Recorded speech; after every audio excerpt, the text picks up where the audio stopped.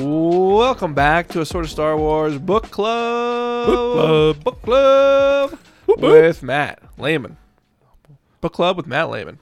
With me. We are discussing part 2 of Red Rising by Pierce Brown, Chapter 7, Lazarus. Lazarus. Is that how Alexis would pronounce it? Yeah, it's Lazarus. Alexa. But there's an old Bob and Tom. I don't know if you remember Bob and Tom. They're radio hosts, and they had someone come in that did impressions, and they had this guy that did a Harry Carey impression and did the first ever baseball game. Mm-hmm. Do you remember that? It's been a long time. It's pretty funny. Yeah. Anyways, they call Lazarus. Gotcha. Yeah, that was a funny. Anyways, go check that out. Bob and Tom. You don't have to listen before this chapter to that Bob and Tom sketch, but you might want to. It's helpful. Part 2, we talked about last chapter, would give away. So part 2 is called Reborn. And chapter 7 is called Lazarus. So, I think we're kind of getting an idea of what's going to happen here. Yeah. So that brings me to my brief synopsis. Chapter 7, we got Darrow comes back to life only to wish that he was dead again. Jeez, ungrateful. Yeah, figure it out. You want to be dead or alive? Yeah. Before you die, you're wishing that you weren't gonna die, and then you wake up from the dead, and then you're wishing you were still dead, and he just can't escape his own emotions. No. So yeah, right at the beginning, Darrow wakes up, and he thinks he's in the Vale. Right. But he's like, well, the Vale is the place that the Reds think they go when they die, which is basically heaven. Right. There's a guy with a wet hat. What did they say here? A wet hat. I gotta find it here. My kin believe we see our loved ones when we pass on. They wait for us in a green vale where the wood fire smoke and the scent of stews thicken the air. There's an old man with dew on his cap. Oh. He's dewy. Yeah, he's got a wet cap. A soggy cap. So then a moist cap. So moist. Moist. Anyways, so he says he does not see his loved ones. He does not see the old man with a moist cap. He says, I feel pressure. And as any miner, I know that I am buried beneath the earth. I loose a soundless scream, and dirt fills my mouth. I'm like, oh, my word, that sounds horrible. He's got rocks and dirt in his mouth. He says, I cannot breathe. Brush his teeth. Cannot move. The earth hugs me till I finally draw away. Feel air, gasp oxygen. Oh, claw my way free. Feel air, gasp oxygen. That whole part is trying to scream and it going nowhere and all the dirt falling into your mouth. I know. It's whenever you wake from a bad dream and you're trying to I that sensation I can identify with. I feel like I've had that where you're in a dream and you're trying to yell and you can't, or you know, trying to catch your breath. It reminds me of a Ryan Reynolds movie. Buried. I've never seen that movie. Neither did I. I heard it was not great. Was it as good as Green Lantern? I didn't see that one either. Okay. I heard it was not great. See if how often we can reference Ryan Reynolds. Okay. We did last chapter too, right? With Just Friends, or is that the one before that? I think that was one. I forget. Before. It's been a long time. That was 2 weeks ago. Hard to remember. I can't remember what I did 2 hours ago. So Darrow claws his way out of the ground, and he's in an abandoned tunnel. Yep. He's not sure what's going on. He's I still don't feel right. I'm very lethargic. Why am I still alive? And he's remembering his drinking with Neryl. Neryl made him drink all of the drink that he gave him. Right. And he was feeling weird before the hanging. Yep. And then Neryl winked at him, so he must have been drugged. Right. Somehow he stayed alive, but he's well, if Neryl pulled my feet, they would have checked to see if I still had a pulse, and even if they passed all that. How did Uncle Nero get me down from the gallows and get me in here without getting hung just like I did? True. So that's all questions that we don't have answers to. But he wakes up. He's pretty quick for having just been dead. I know. He's on it. He's 16. He's on it. And then he hears like a car of some sort, a tumbler, another one of those things that he's like. But he does describe it a little bit. He calls it a beetle with 6 wheels. Okay. Doesn't he? Yeah, I think something like that. Yeah.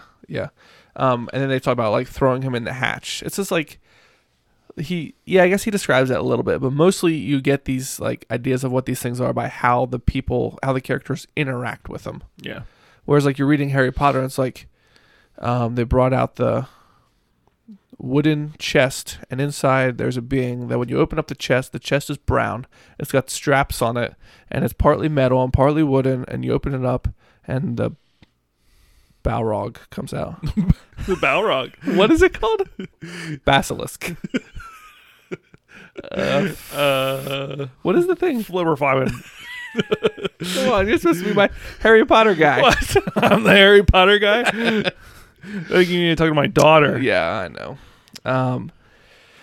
Anyways, so he's very nondescript. So if you're a fan of like Lord of the Rings, you might not be a fan of this book because he describes almost nothing in this book. But he does describe it. Like, I don't know how to ever describe it to somebody. He describes it without describing it. I need Tolkien to describe how Pierce Brown writes to somebody else. Because like I see everything he's describing in my brain. But I feel like he describes it so like in a way that you would see it different than me, but we both think we know what we're looking at. I don't know. That's how I've always felt like this was a book written for a movie. But if they made the movie, I would be so disappointed in it because the director wouldn't see what I see. Right. Which is how a lot of people feel with movies, but just the way it's written, I feel like it was written to be a movie. Mm-hmm. But yeah, I can see that. Equal parts, I hope that they make this into a movie, but also don't make it into a movie. I was going to say, another series that you were very fond of, Maze Runner, was made into a trilogy. I still haven't seen this yet. I don't want to be disappointed. It's funny because I watched the Maze Runner, like the first movie, like in the last couple of months, and it made me want to go back and read the book because I was like, I remember watching the movie soon after I read the books and being like, oh, this is like completely wrong. Right. And now I can't remember why it was so wrong, right, you know? So that's how I was with Divergent. I read the book, finished it in the same day I watched the movie. I'm like, no, that person didn't say that line.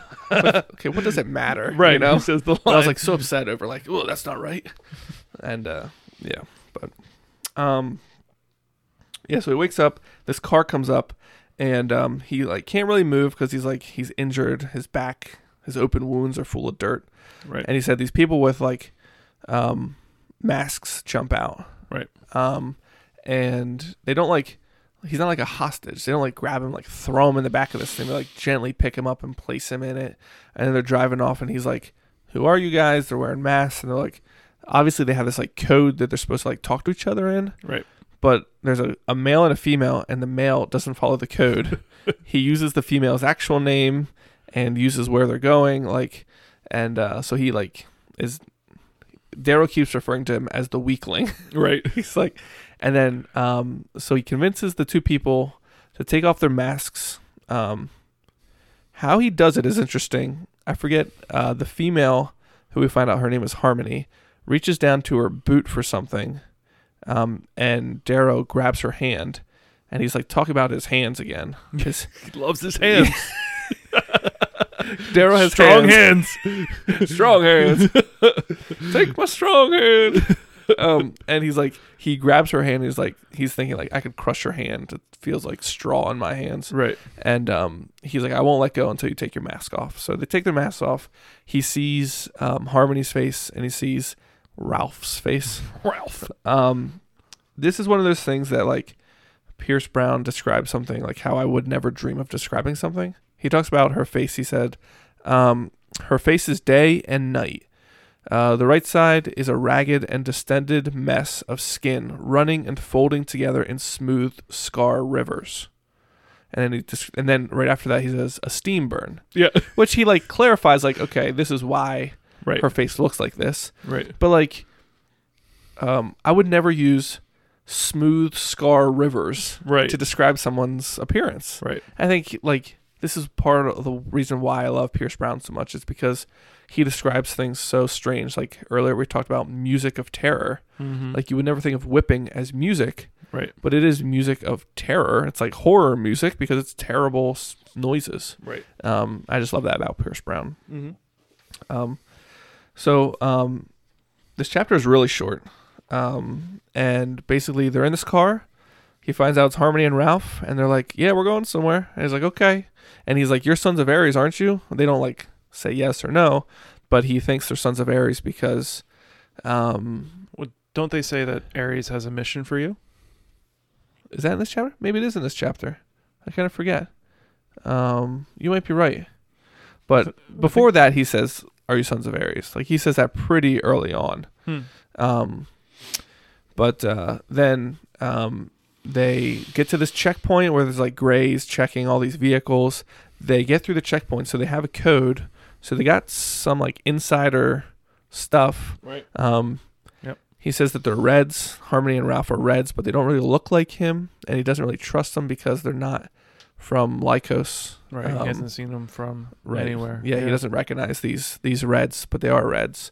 And they basically end up just going to this like, they go down this another abandoned tunnel, end up in this like cul-de-sac of like warehouses, and they go into a warehouse, and Harmony says, we're here, we're home, now let's go see Dancer. And so Dancer is like a new character.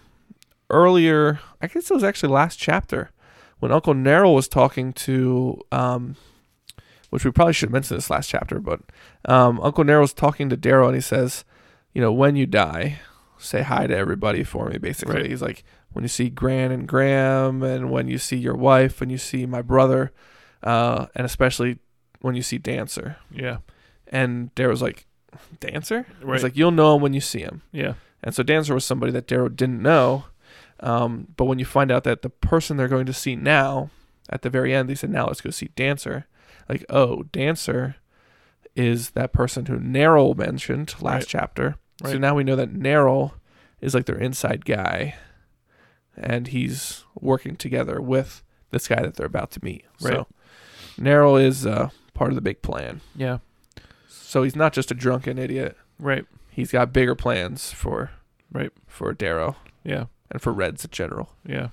And that reminds me of another thing that I thought was interesting, forgot to mention last time too, for chapter 6, was when the Holocan started going in and out from the regular programming. Right, we totally skipped over that. Oh, yeah. Man, I can't believe that. So that was interesting too, because I think, again, chapter 6 had a lot of foreshadowing that kind of helps you see that things aren't what they are on the surface. Right. So what Matt's talking about is, if you don't remember, or if you forgot about it like we did, in chapter 6, when he's walking to cut Io down, he sees the holocan, and it's showing like video of Io's hanging, but it's showing it in a way that he wouldn't expect. Like, he expected her to be seen as like somebody like a worthless, somebody who's not doing anything productive, Right. like, don't be like this person, that's what you would expect to see. Right. But it's actually showing her as a martyr. Mm-hmm. And, like, there's like her song playing in the background, and it's like cutting in and out, and it's like showing her as like someone who died for a cause, Right. rather than somebody who died for nothing. And like, And her shouting, "Break the chains." right, Yeah. break the chains, which happens several times. Like, it cuts out and goes to black, and then it comes back with her saying "break the chains" and cuts out. And he said he's never seen the holocan ever go to black before. So yeah, that was something we totally forgot to mention last chapter, but it's pretty important. Yeah. So we'll talk about it this chapter. Okay. Good. All right, we're done with that. We talked about it. We talked about it. But yeah, not really anything else happens. He meets two new characters. The one is being a pretty main character in the series. And that's pretty much all that happened. Nothing too exciting in this chapter. No, but you can sense, well, and maybe this just is knowing what comes after this, but I feel like you sense this is where the story really starts to begin. Yeah, the first part 1 was kind of just like something we had to get through to get to this. You do have a little bit of like inner thoughts of Darrow and this like, why am I alive and Io isn't? Right. Could they have saved Io as well? Right. Like he struggles with like, even though I'm alive, that makes my life almost worse because now she's not here and I have to live with that now. Right. And he talks about how it's like there's other cars or vehicles driving by. He said, I'm thinking like maybe I'll just jump out and get hit by one of those and die again. Yeah. Because it's easier to find death when you've already found it once, he says. But I think if I remember correctly, he also talks about how the realization that he had about Io wanting him to live for more, right, is much more. I think that's what holds him from doing these things. Like everything from here on out, he's still doing everything for Io. Now it's just for her dream. Right. It's like not his dream, but he's alive, so he wants to do right by her. Right. Yeah. And this is our first instance of Red rising. Yeah. Lazarus. Yeah. Like rises out of the ground. Yeah. Rose from the dead. Up from the red he arose. Yeah, that's it for chapter 7. Thanks, Matt, for being here. Yeah, thanks for having me. Yeah, you bet. Thanks everyone for listening. See you next week for chapter 8. Be safe. Be courteous. Bye. Bye.